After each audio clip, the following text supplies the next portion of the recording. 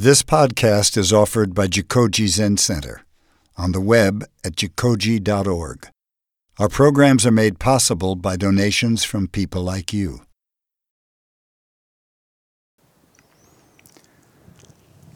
Welcome to Jikoji, everybody.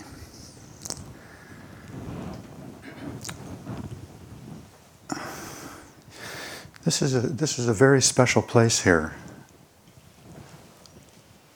And about in the early 1980s, when we were looking for a place like this,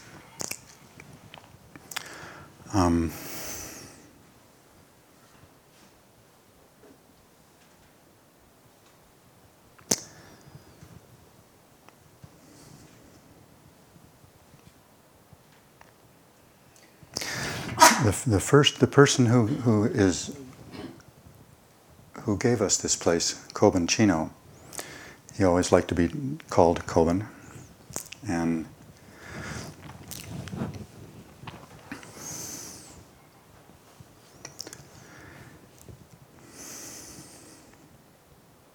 what can we say about the founder of a temple?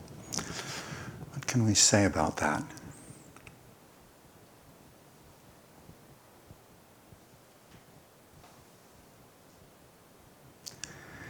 I think Kobun's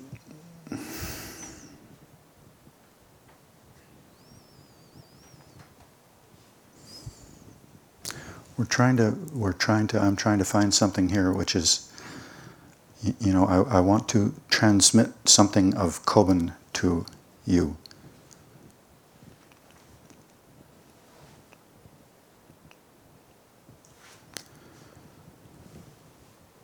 Kobun he was so kind. He always knew where we were. I would go to him and, with some problem. Usually I had marital problems. That's why I went, because I was a young guy and I didn't know how to be a husband and that kind of stuff. And so most of my early dokusans or meetings with Kobun were about, how to be a good husband. And Kobun was always, what he did.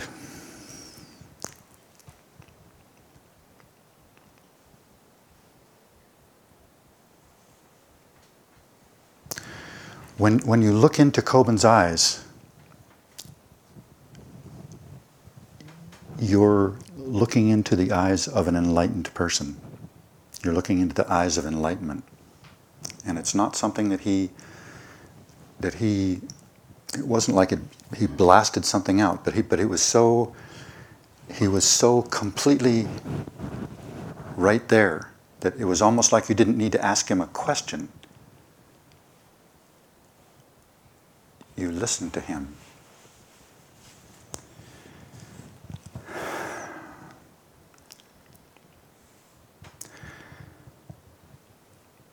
He was very, very kind, and he always emphasized, he always knew how to bring out kindness in somebody, and he knew.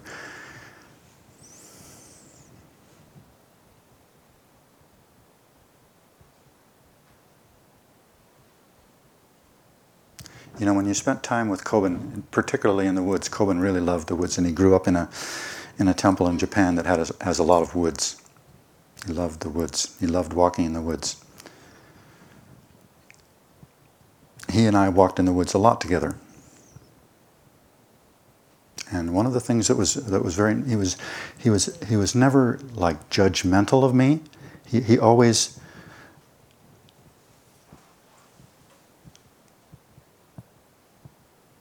what he imparted to me was not knowledge.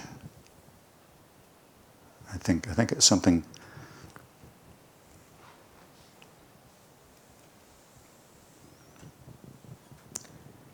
He imparted something that was already here. It was already present. The great, if you just sit down, this position is a very nice one, because you can, as you begin to sit a lot and longer, this position allows you to sit without getting into. You can regulate a lot of things when you're just sitting. You notice, for example, that if your chin is out like this, like the thinker, like that statue of the thinker, then your thinking mind, it's generating thoughts.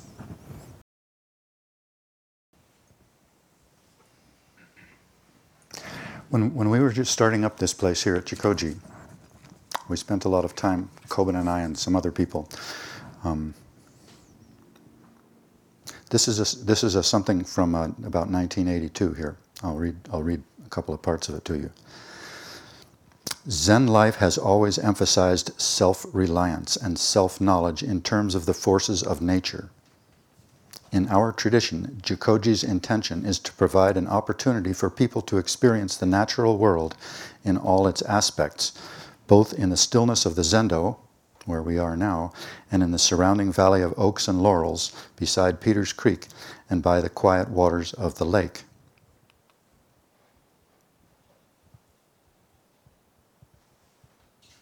He said, workshops in the natural history and ecology of the area will be offered several times a year. So when you went walking in the woods with Kobun, like walking in the woods around here with Kobun,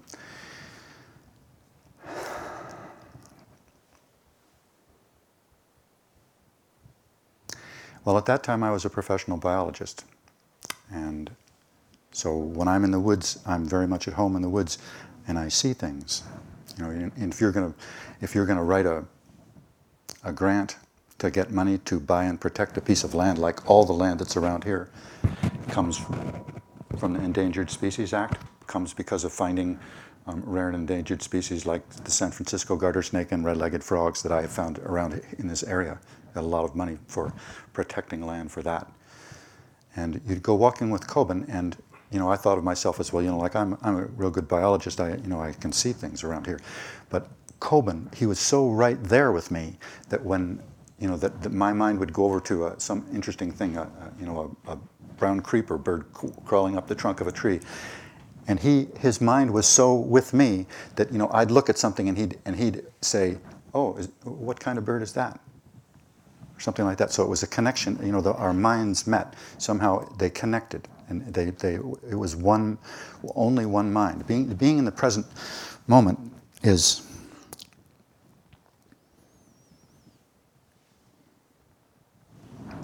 my dear mother, she said to me, when you sit, what do you do? And I said, I just sit. I don't do anything. She said, don't you watch your breathing? And I said, no, I just sit. And then I told her that when I was starting out, at haikus, it was nice to have a, I wasn't married when I started out, and I lived up in the mountains not far from here at that time, and I rode my bicycle down to Haiku Zendo, about 10 miles or something, and back each day. And every day I would get a chance to sit with Kobun and ask him questions and everything that came up. So it was just all the whatever came up in my mind. Oh, I have stomachache.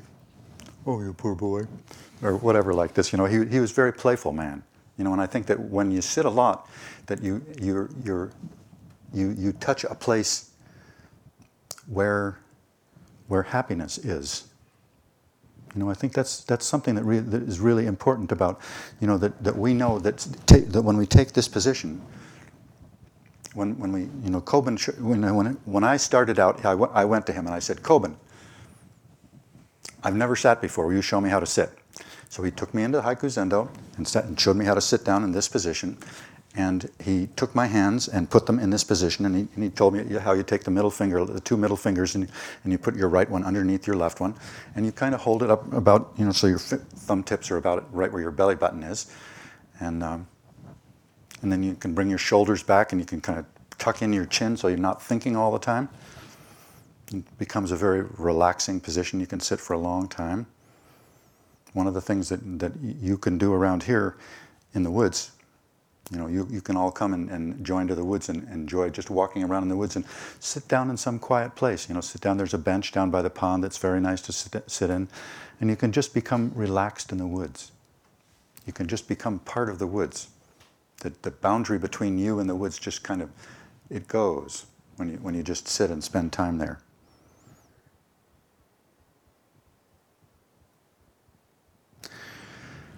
Right now, I'm collaborating with the head of the Gorilla Foundation on a book which is going to be called something like The Zen Teaching of Koko. Do you know, have you heard of Koko the gorilla? Koko's mind was such that when we sat together, like twice a week, an hour twice a week, Tuesday and Thursday, 1 hour each, and she gave me something very interesting. It's that when we sit facing each other, she's sitting on a 55-gallon barrel, so she's 200 pounds huge black gorilla sitting right here in front of me, and we're looking into each other's eyes. But when we look into each other's eyes, there's no gap between us. When you look into when I look into Coco's eyes,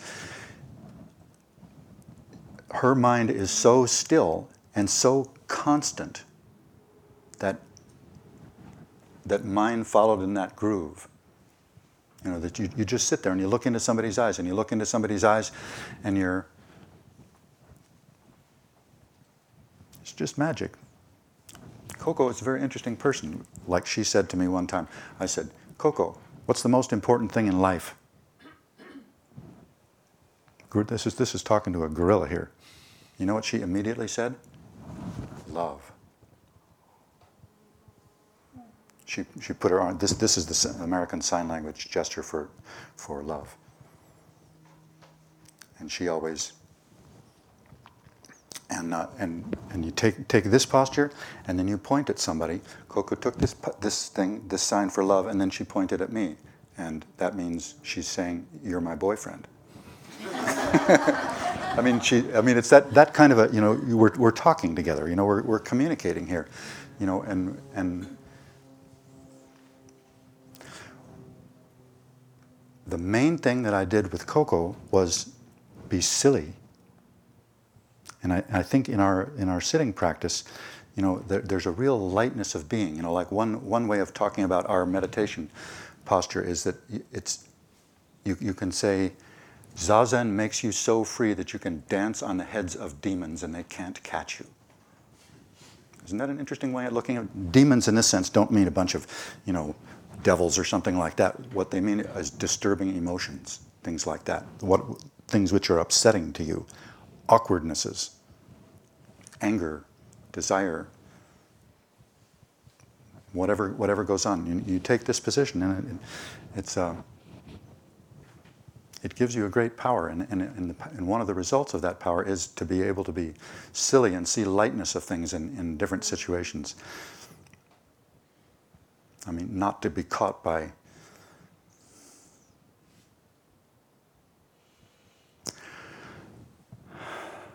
I don't know why I'm hesitating on telling you this story, but I think I'm going to do it anyway.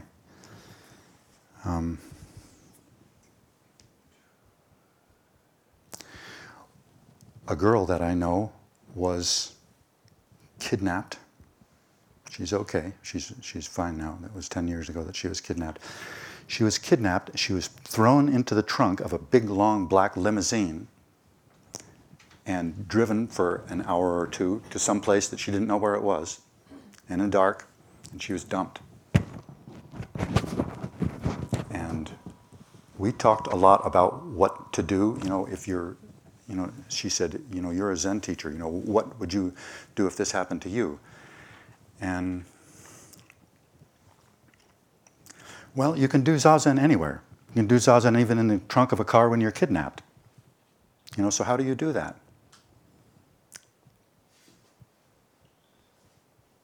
Here it is. The voice of the universe is right here with us all the time. In Christian terms, you might say it's the voice of God, or in some Buddhist traditions, you might say it's the voice of Buddha, or the voice of the Great Spirit. I had a plan this morning. I thought, well, I'll come in here.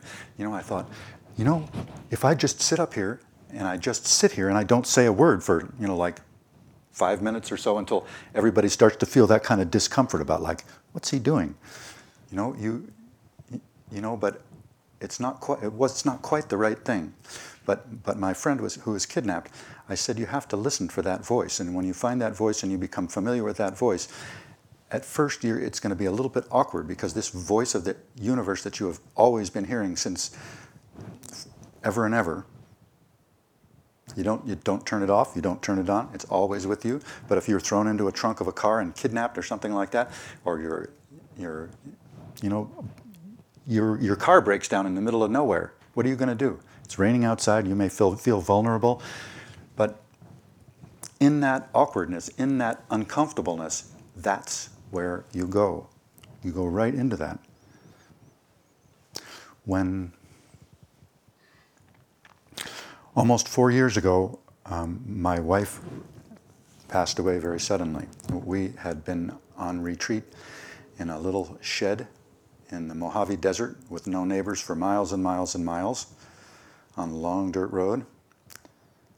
And one day she just collapsed.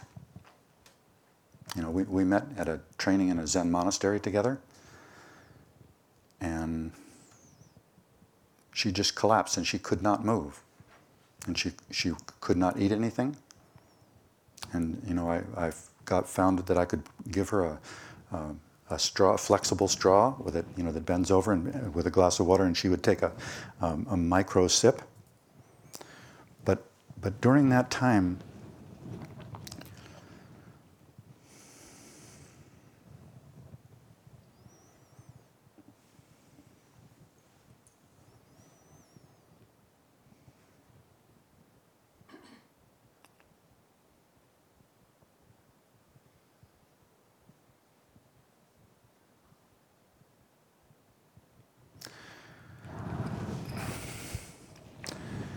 Kobun one time described himself as a gorilla. And I told Coco this. He said, I am a gorilla swinging around from branch to branch in the high trees. When I see somebody who needs me, I swoop down and hold them with my kindness and never let them go.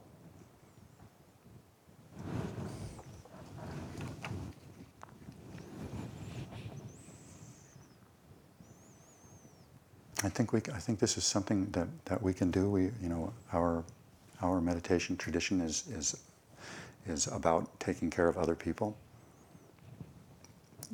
When you're in dire straits yourself, if you can find another person to take care of in some way, there are all kinds of little opportunities every day that you can just reach out to somebody. You can just be with somebody. It may just be a passing smile. It may just be a nod or something like that.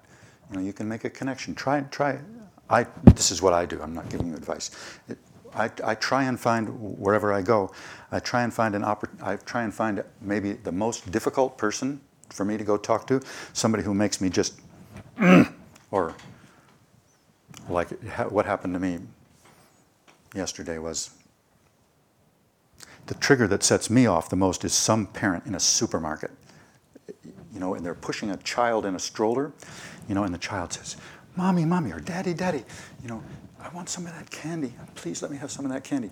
And then you witness them going around the store all the way. I mean, all they had to do was just give one little piece of candy, and this child would have been happy, and you would have had a really positive experience shopping with your child. But, no, you can't have candy. Candy's not good for you, and it'll rot your teeth and all this kind of thing. And I was in a supermarket with somebody, and they were doing this to their child, and the child was tearing, and I feel myself tensing up inside. What am I going to do? What can I say to this person? And then I went over to the child and I went like this. "Hello." And, it stopped the child from crying. And I played, for a minute or two just like that, just looking for an opportunity where you can help somebody who needs help like this. I can't go up to the mother and just say, "Hey, this is not the thing to do." But you can sometimes find a way of doing this kind of thing.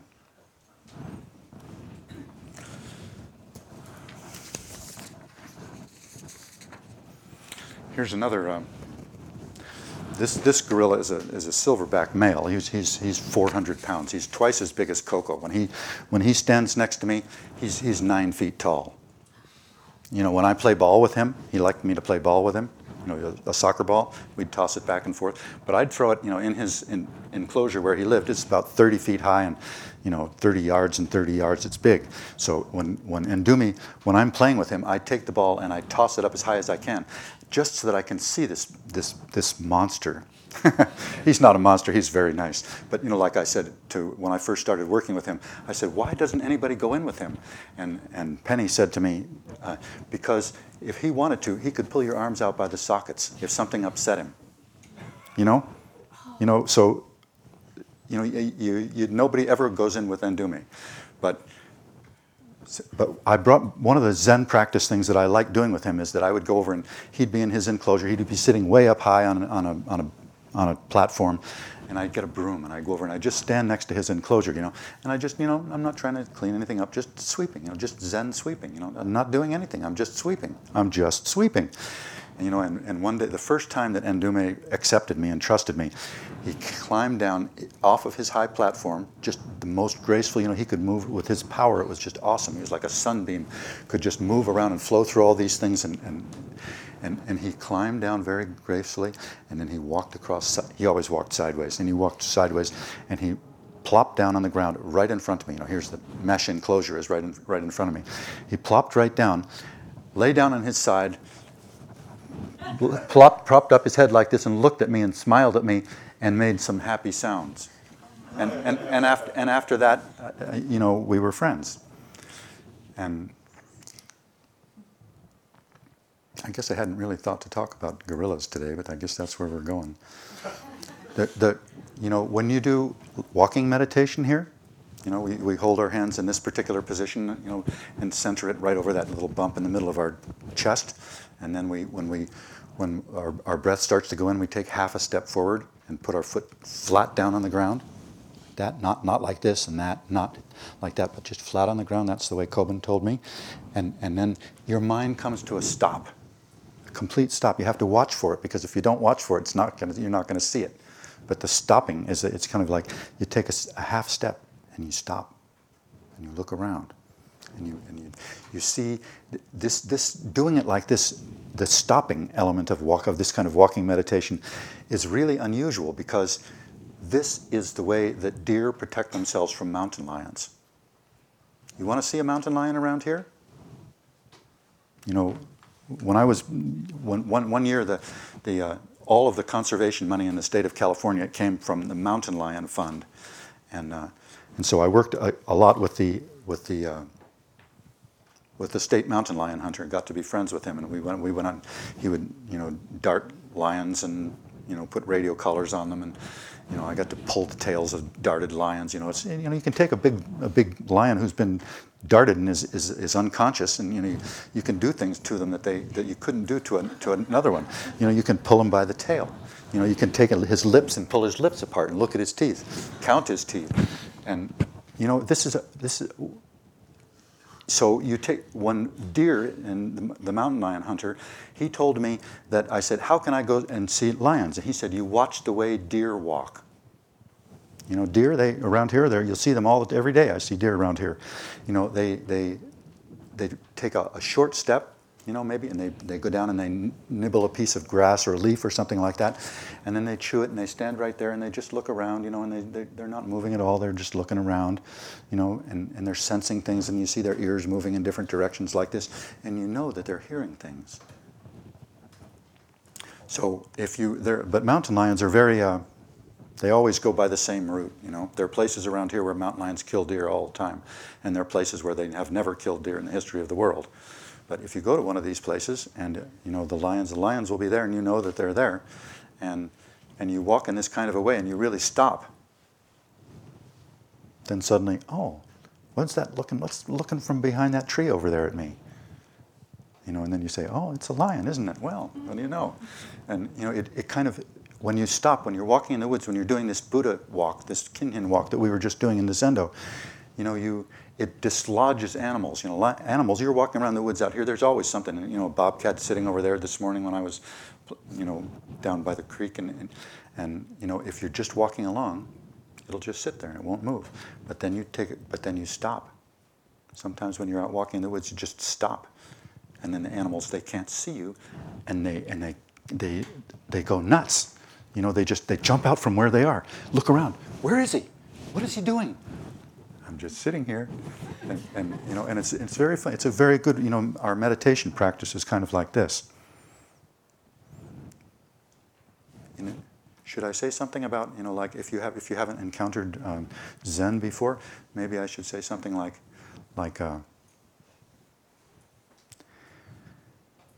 we sit. Our main practice is sitting meditation, but that's not enough. We also have to get some understanding of the Buddha's teaching. The Buddha's teaching is truth, so it's not restricted to Buddhism, but it's if you're in a Christian church or something like that, and we're talking about truth, absolute truth, then that's it. You need to have some understanding of that, I think, or else you won't know if you're going the right way or not. My wife was an ordained nun, and she said to me one time, I'm a nun. I know what's right and I know what's wrong. That's who you married. So this is she was, her name, she was Chinese. Her name is Chur Hing in Cantonese. And she was very, her father was a Confucian scholar, and he was very strong about that. He taught me a lot of things about that. But Buddha was also kind of a Confucianist. He also knew what was right and what was wrong. It's not, in your heart. We all know in our heart, what's right and what's wrong. We have to, and if we listen to it, then that's good. But there's something which is always listening. The first time that I met the absolute truth, I was a boy of about maybe 13 or 14 years old.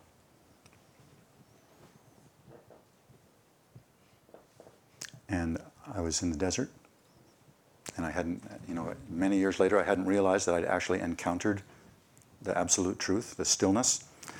And Kobun came out of the Zendo, and he said to me, "Where did you first encounter stillness?" I said, "I didn't know that I had encountered stillness." And then he said, "Some people find it at the beach, some people find it in the mountains, some people find it in the desert." And before he could say anything more, I said, "I found it in the desert." And I said, "Can I trust my intuition?" He said, "Yes."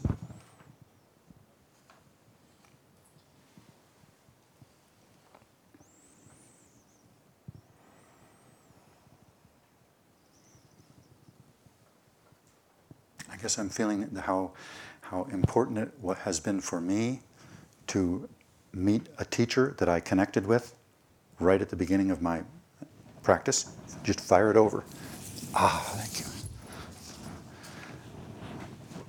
And to have regular meetings or talks with somebody who is like teachers like Mike or Cliff here, are make some kind of a connection with them. Bring them. Something that's troubling you. Find something that troubles you deeply. It could be anything, up to you. And then bring this problem to the one you want to engage as a teacher, and ask and answer. I don't mean the kind of question like, should I go right or should I go left? But maybe you could bring that kind of a question up too. But Kobun was a very silly man at times. He had a great ability to make a situation very light. Like when I was first sitting, I had a great deal of trouble sitting still. I'd get into this position and I'd just shake, and my muscles would just get tense, and I just shake it, and it was just terrible. And I would cry and cry and cry and cry and cry. And then one day, I asked Kobun about it. I said, Kobun, how does the enlightened state of mind appear when I am shaking? He laughed and said, shaking.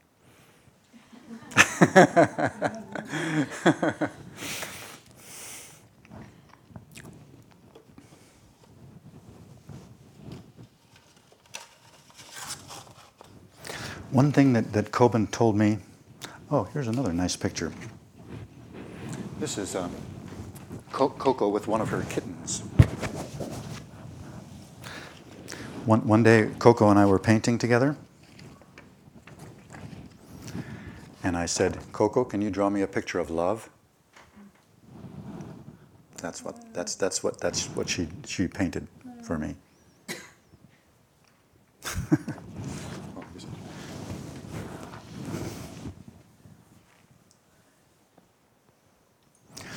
One thing that she taught me, which has turned out to be a very interesting tool, is that I would be cooking her meals in the kitchen, which is a separate building from where she lived.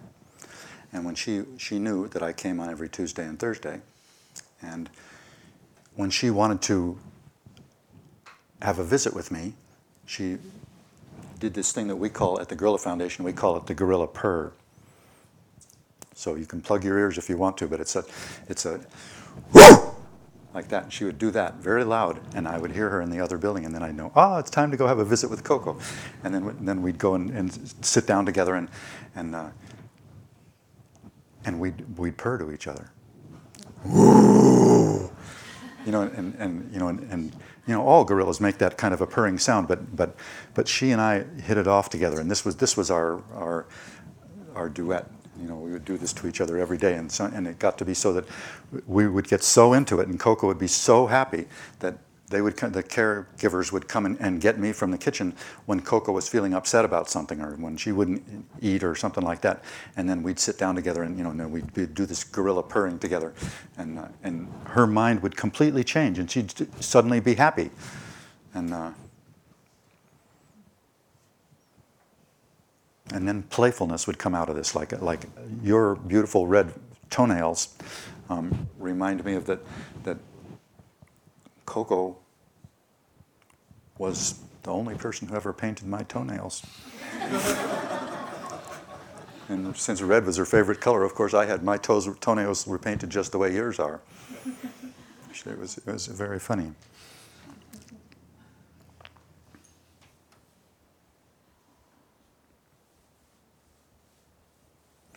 She was a very kind person, Coco, like Kobun. And she would sometimes just tell me things, and I think this is something that I valued about Kobun,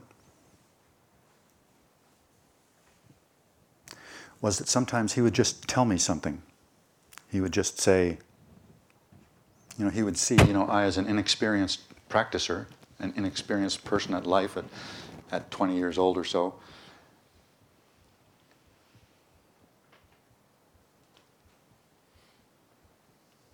Like once he said to me, can you take a vow with me never to separate from your wife? He said, I have just taken that vow. He and his wife and me and my wife, we fought a lot together. We yelled at each other, and I was not raised in a family where there was any yelling going on, but my Chinese wife was very much like that, and she and her father would yell at one another, and so I had to learn how to be still in the face of this being yelled at like that. But Kobun, seeing that he had a difficulty, his wife also yelled at him and chased him out of the house with a skillet sometimes, and so when I would talk to him, about my marital problems, then he would empathize with it, and say, well, and I say, what do you do? And he said, well, you can take a walk, but don't stay away too long. Come on back and get thrown out again if you need to. But it was possible to talk and have conversations about real problems, real things that were going on in my life. He was always very interested in natural history things, and so I often would bring things over to his house. This is the last week I was I don't know how to pass this around. Do you have any ideas about how I can pass it around? This is the skull of a young wild boar, and I was up in the mountains last 2 Wednesdays ago, and oh no!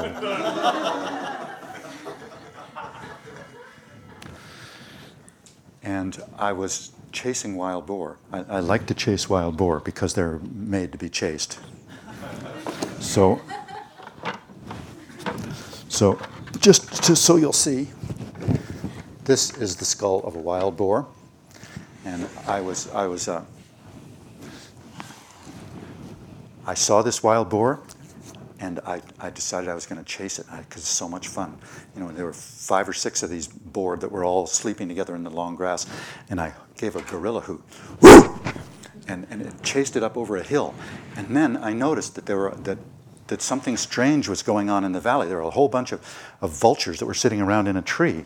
And so I thought, well, something's dead. And so I looked around, and I couldn't find anything. Then finally I found the wild boar, which is that little skull right there.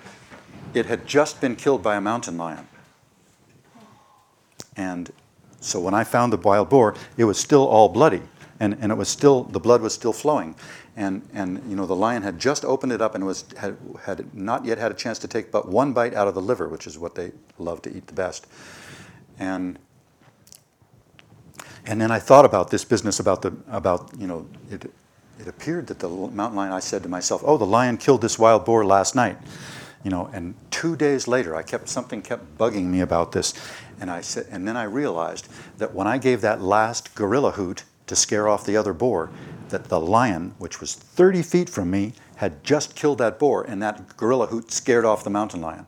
So when I got down to see this little baby wild boar, you know, I was down in an open space between 2 thickets. At the time, I didn't realize it, but 2 days later, I realized that lion is in one or the other of those dense willow thickets, and I'm right here at its kill. Okay, to continue one more wild boar story. There is a saying in Zen, if you stop sitting, once you start sitting, once you engage in sitting, if you stop sitting, all your defilements will come back 10 times stronger. So here's an interesting example of something like that. This wild boar, it broke off the tusk that was on the top here. And its lower tusk didn't have anything to break it. You can see on that other big skull, you know, the teeth wear against one another and keep them from growing. But you can see in this one, you know, the upper one was broken off, and so the lower one kept growing. And it must have been terrible, this old boar. And look at its terrible teeth. Never brush his teeth.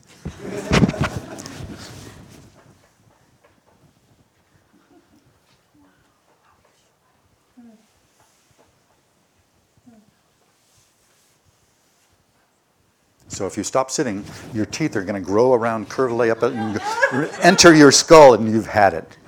How are you going to possibly eat? You know, you can't put a fork in your mouth because this tooth is coming around, it's trying to get into your skull.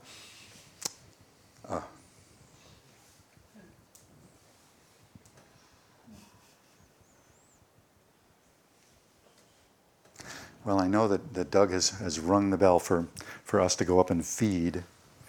You know, that's a funny thing, you know, like, oh, no, I can't go, don't go yet. Kobun was somebody who loved to teach children bad things. You want to have an example? He taught my 2 boys and his 2 children the proper way of picking the nose.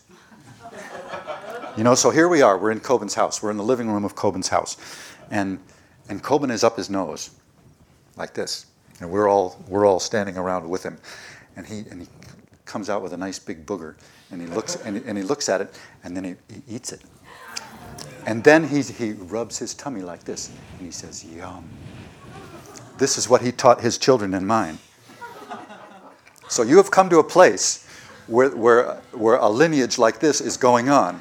So you better watch out. You may get infected with doing bad things to children like this. Okay, the second bell just rang, so thank you very much.